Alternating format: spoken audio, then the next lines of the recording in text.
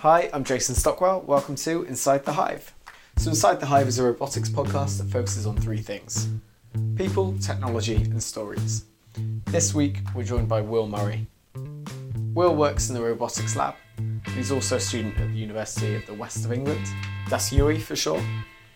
Will takes us through the projects that he's working on in his course, what made him want to study robotics in the first place, and what he thinks is going to happen with the future of the workplace.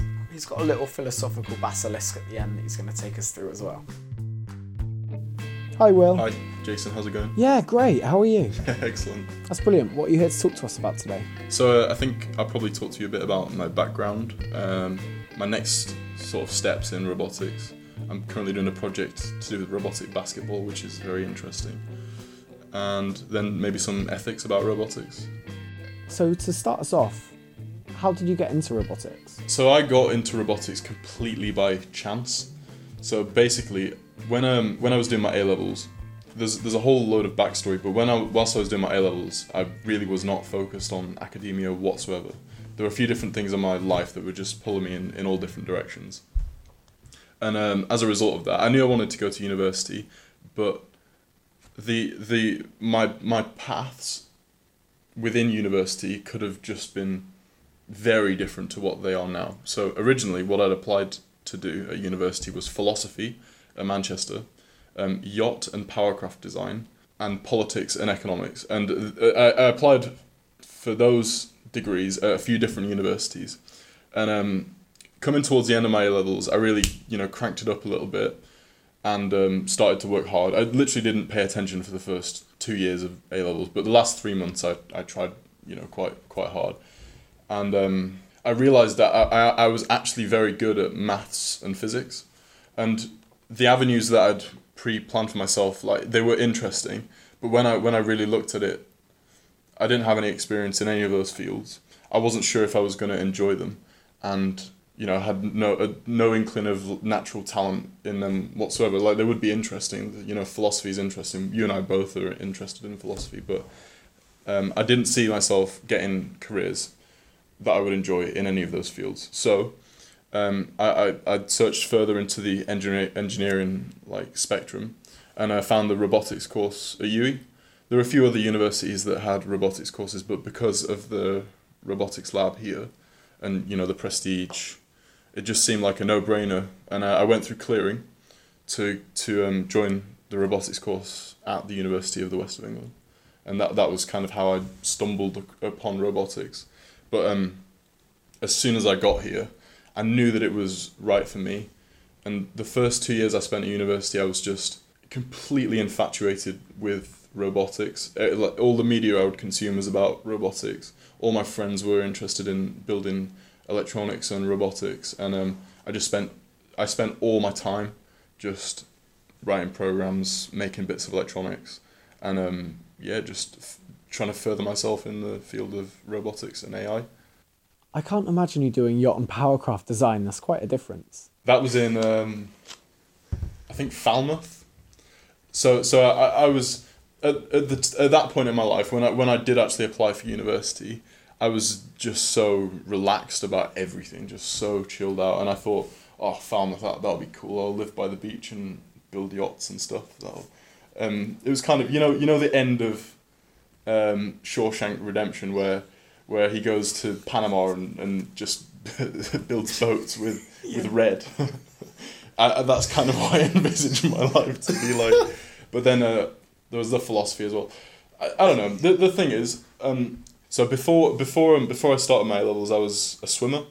So I've always, my family is massively into sport, and I was a top national level swimmer, and that consumed my life completely. It was literally all I knew. So from the ages of about 10 to 18, I think I swam upwards of 25, 30 hours a week on top of school. Yeah, so I would say that's kind of why I wasn't paying attention to school whatsoever, is because I just had this other thing that I thought I really, really wanted to go to the Olympics with. But yeah, I rationalised it out of myself that the chances are too slim. And then you're an Olympic athlete. There's not too much money in these sports, and then what do you do after the age of 30? You know, you're not qualified to do anything realistically if you've just been an Olympian, and unless you're Michael Phelps, your career's kind of over at 30, right? So I thought to myself, I'm probably not good enough at this to make a living for the rest of my life, and then I cranked up the A-levels dial, and I realised I actually enjoyed academia. That's a very sport-focused background. Yeah, that was kind of my life prior to that. So my siblings are both. I'm an Olympian as a sibling, and my brother recently won a European Championships, and they both do modern pentathlon. So I'm kind of the dark sheep of the family at the moment. Like, I'm just potential, but they're actually things. They've accomplished stuff. But yeah, so that's kind of what was distracting me. I've done some robotics research, but I can't say I'm a modern pentathlon expert. What sports are involved in pentathlon?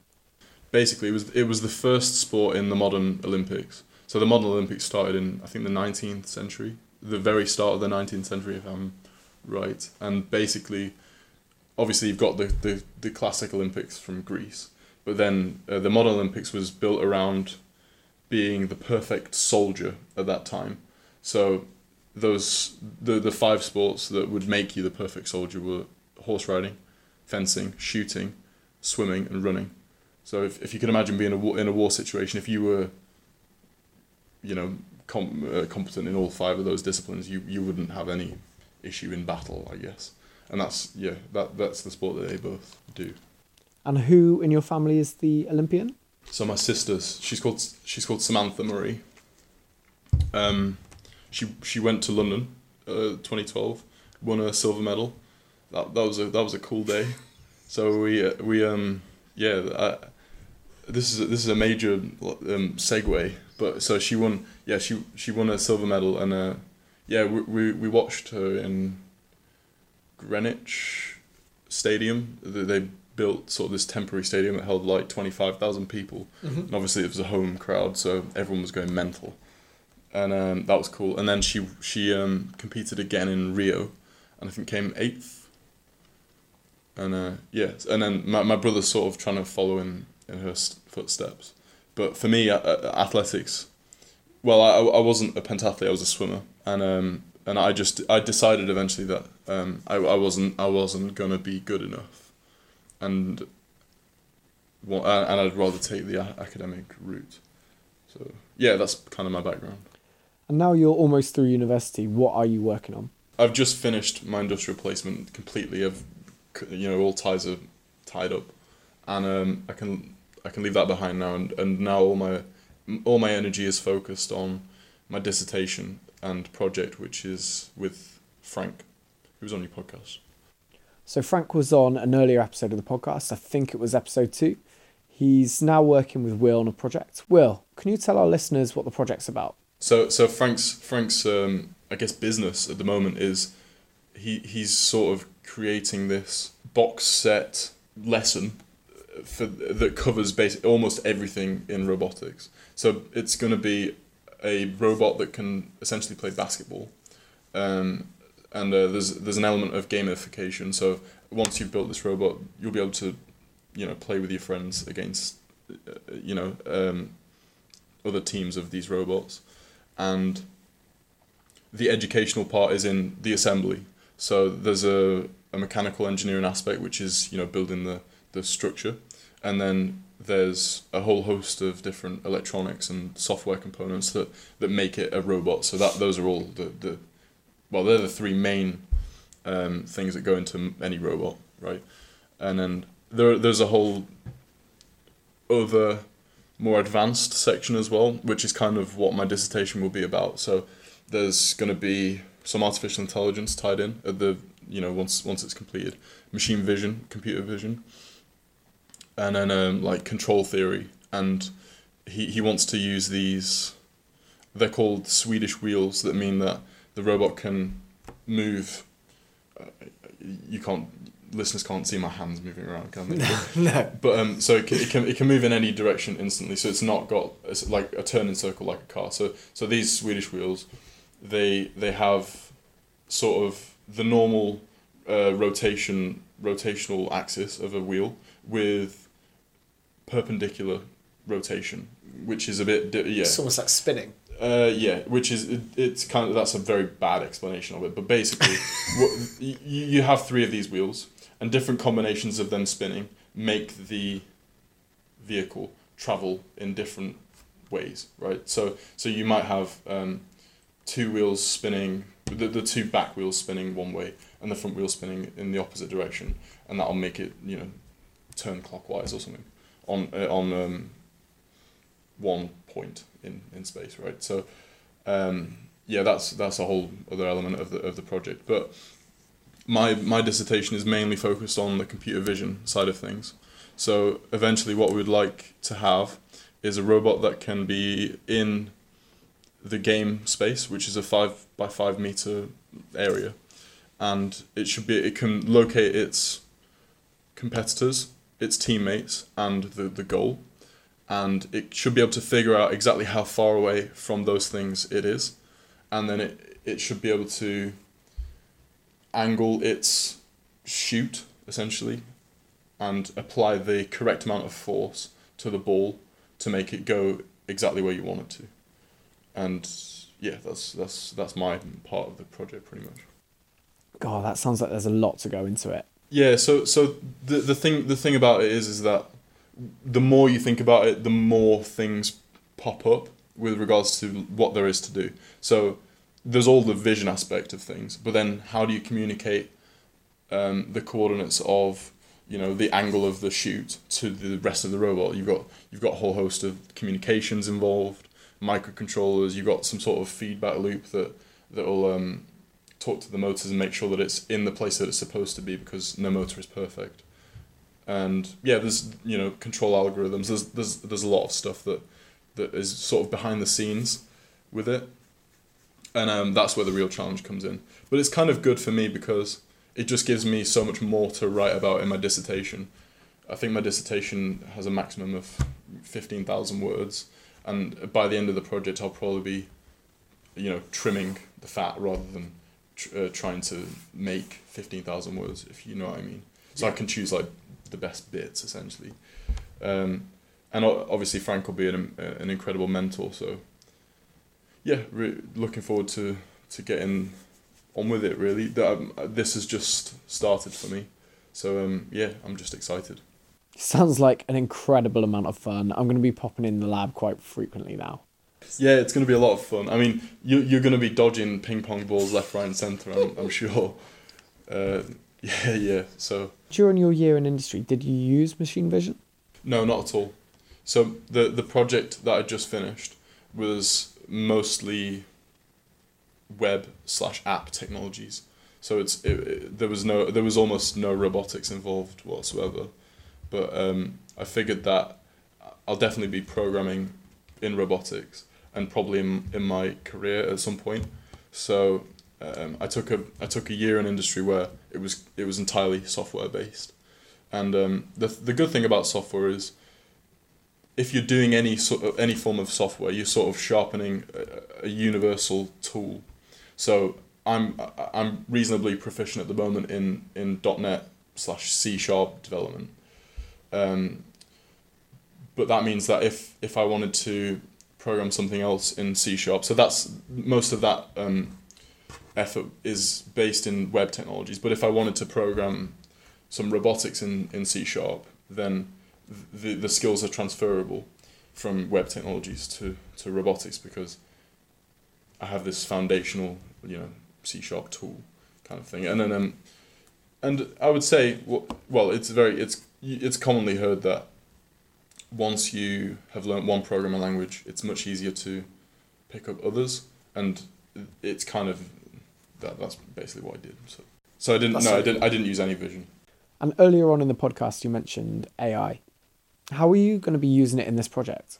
Right. Yeah. So what we would like to eventually have is a system that can be controlled with a remote controller, right? So you can play it like a game, but the actual crux of Frank's business is the educational side of things. So one application I'm looking into for my dissertation for teaching artificial intelligence is going to be perhaps training a neural network to control the robot and eventually teach itself to get the ball in the basket every time it shoots.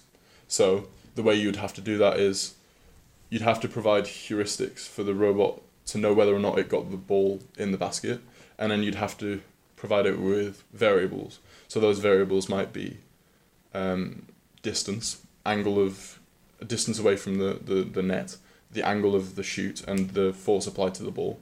And what you would do is you probably simulate something like this, but you can train a neural net, say, to become more and more accurate when it shoots the ball. And what that does is it refines an algorithm that you can then use on the robot when it's actually playing a game, and you didn't have to calibrate the robot whatsoever. It just knows at that point how to shoot the ball into the basket.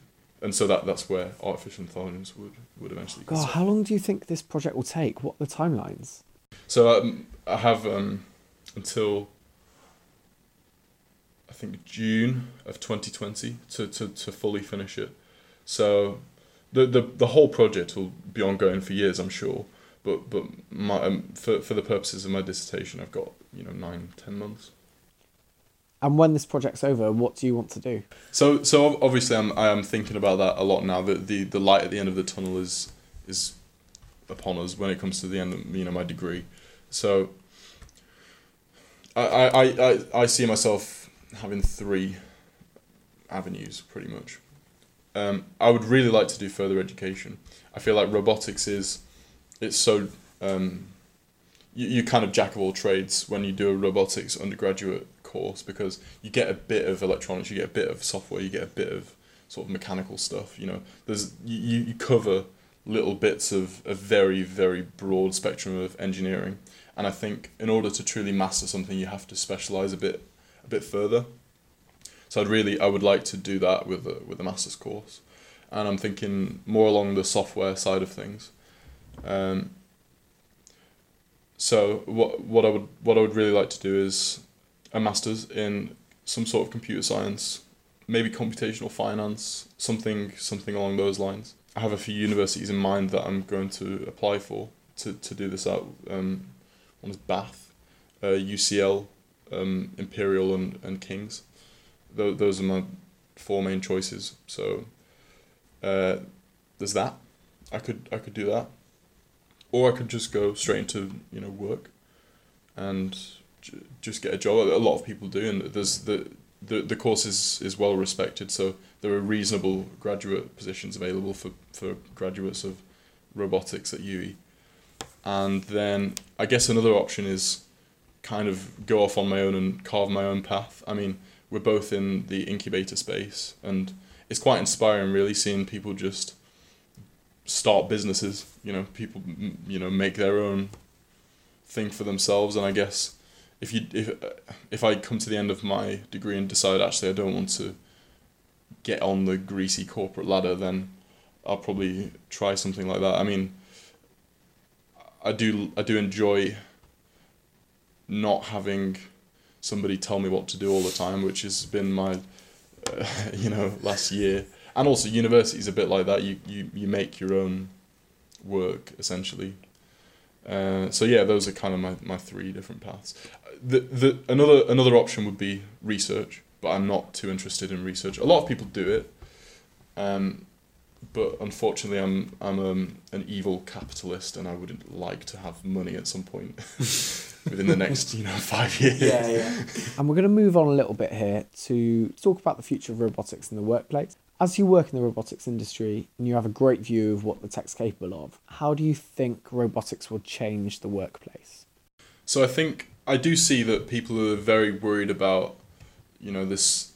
I've seen statistics such as 40% of the workforce will be made redundant because of automation, and while it is quite a scary prospect and nobody really knows what's going to happen, I don't think that kind of thing will happen. I mean, over the 20th century, there have been like 3 or 4 scares where, with regards to automation, making, you know, X percentage of the workforce redundant, but it never quite happens that way. I think the fact that it takes time to implement massive automation projects gives humanity enough time to find other places to put people, and, you know, technology is evolving so fast that new jobs come up all the time, jobs that you wouldn't have even thought would possibly exist, you know. So in I don't know, 20 years ago, being a researcher into robotic whiskers was never even a prospect that crossed anyone's mind, but now there's, you know, 5 positions available here that you could do with that, right? So I think it was the early 20th century where farming, you know, automation in agriculture was becoming a massive thing, and that's simple things like the combine harvest. Yeah, combine harvest. You know, that came into fruition, and people thought that you know, everyone was going to lose their job then, but you know, it's never the case. Yes, those jobs are automated away, but it just provides I would say a higher platform for society itself to find other people, you know, find new positions for people. And I think that'll just kind of happen again as we automate away, you know, most driving jobs, factory work, that kind of thing. I just think that new positions will come up, and if they don't, I'm not really sure what we'll do. I think I've read quite a lot into universal basic income for what would happen if most of the workforce was automated away, and there is some sort of solution where it's basically benefits, but, you know, made much more appealing and attractive and accepted because so many people would actually be on it. So I don't know, in the future, everyone might be entitled to a base salary of £24,000 if you live in England, just because you're an English citizen. Something like that might happen. And I think the crux of that argument is that people would then be able to focus more on creative endeavours, and, you know, the world will benefit because of that. Obviously, there are arguments against that, in that people on benefits now aren't painting loads of pictures or making sculptures or anything like that. So there are pros and cons. One thing that worries me is throwing money at problems is often a horrible solution. Like people might be poor, but and you might think, okay, what's the solution to help someone that is poor? And the immediate answer, without thinking in any depth to it whatsoever, is, oh, give them money. But actually, no. What if that poor person has, you know, a heroin addiction, and then they get their you know, £1,200 check for that month? The likelihood of them being face down in a ditch in 3 days is pretty high, isn't it? So using money responsibly is difficult. And so, you know, one solution might be to tax you know, these robots that have been brought in and automated away jobs very heavily, and then trickle that money down in an intelligent way.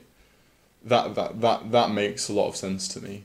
But just universal basic income, where you give people at the very bottom of the dominance hierarchy money, it just doesn't fly with me. I'm not sure if there is enough being done to really I think that there is quite a lot being done to really think about what would happen if this was if you know, automation was to really take off. But there's not, I wouldn't say that there's enough people in power really thinking about it, which is a little bit scary to think, because anything could happen, really. Like we as a society have accepted technology, and it's taboo to slow it down in any way. And I think if we did that, then, well, I just don't think that we would slow down automation, because it's kind of taboo. Like, you know, to to shun technological advances, but in this case, it might make sense to just say, hold on a sec, let's just think about what's going to happen if we actually implement all this stuff. There just aren't really any tariffs on it at the moment, I don't think. Yeah. It's all just company ethics. So and when you're in a position where your forecast of implementing a big automated warehouse, for example, might make 1,500 people redundant, but your company makes X amount more money. People can often ethically provide their own logic to just choose the money route, and there's basically no boundaries to them doing that. And as you previously confessed, you have a keen interest in philosophy. Have you merged philosophy and robotics, and what have you found? So, and this is I think the term is a philosophical basilisk.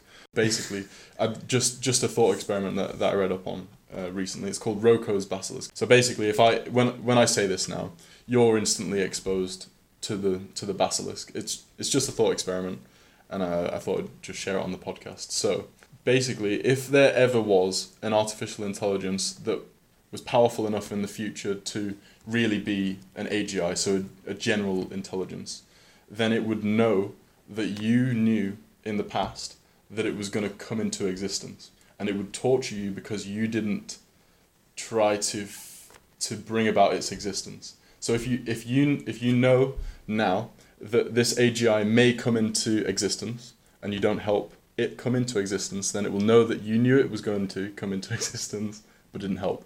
That's Roko's basilisk. You could see that as an incentive to speed up the progress in robotics, but yeah.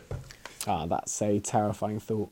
On to other positives within robotics. What are you most excited about? So I love convenience, and I think robotics is the next step to making convenience, extreme convenience, a widespread possibility for everyone. So things that just help around the house, and I think that's a foreseeable goal that is genuinely achievable in the next 10 years. Just mass convenience. And just in terms of that convenience, what would make your life easier right now? So if I never have to cook or clean or wash my clothes or brush my own teeth, that kind of thing, then that for me is just incredible. I can it's like minimalism to the extreme. You've got absolutely no choices to make bar the things that you enjoy doing. Oh, brilliant. Toothbot coming soon. On to personal passions. Are you looking to combine robots and swimming? I thought about implementing computer vision and sport. So I think you could definitely use, I don't know, computer vision and artificial intelligence to analyze your technique and make slight adjustments that would make you a certain percentage faster. But I don't know about a swimming robot. Usually throwing electronics into water kills it quickly, so I don't. Are you working on a personal passion within robotics? We're kind of thrown into advanced machine vision this year. So the robotics degree at UE is kind of evolving all the time, and it's evolved in a way that if you were on placement this year, you missed doing the introductory machine vision module in second year, and you drop straight into advanced machine vision when you go into your final year. So, but I'm up for the challenge, so I'm excited about that.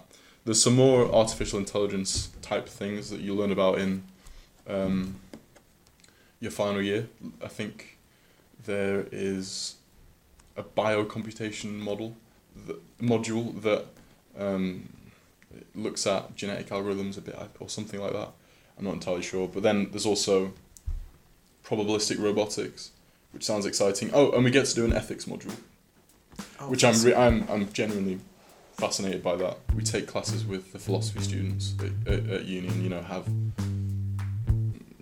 debates and talks about the future of robotics, which I love doing. I could talk about it for hours, as you can probably tell.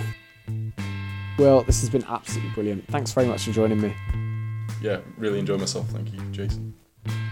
Inside the Hive was made by BotHive. To find out more about Will and Frank's project, you can listen to episode 2. There'll be a link on our website at bot-hive.com. It will be in the blog tick section. There's a button for Botcasts, so you can see all the previous episodes in there. We're also on Apple Podcasts and Spotify, so be sure to subscribe to the episodes. If you want to tweet us, I'll send you the link directly at WeAreBotHive. I'll be putting it out as a thread under the tweet. Inside the Hive's produced at Bristol Robotics Lab, and I'll speak to you in a couple of weeks.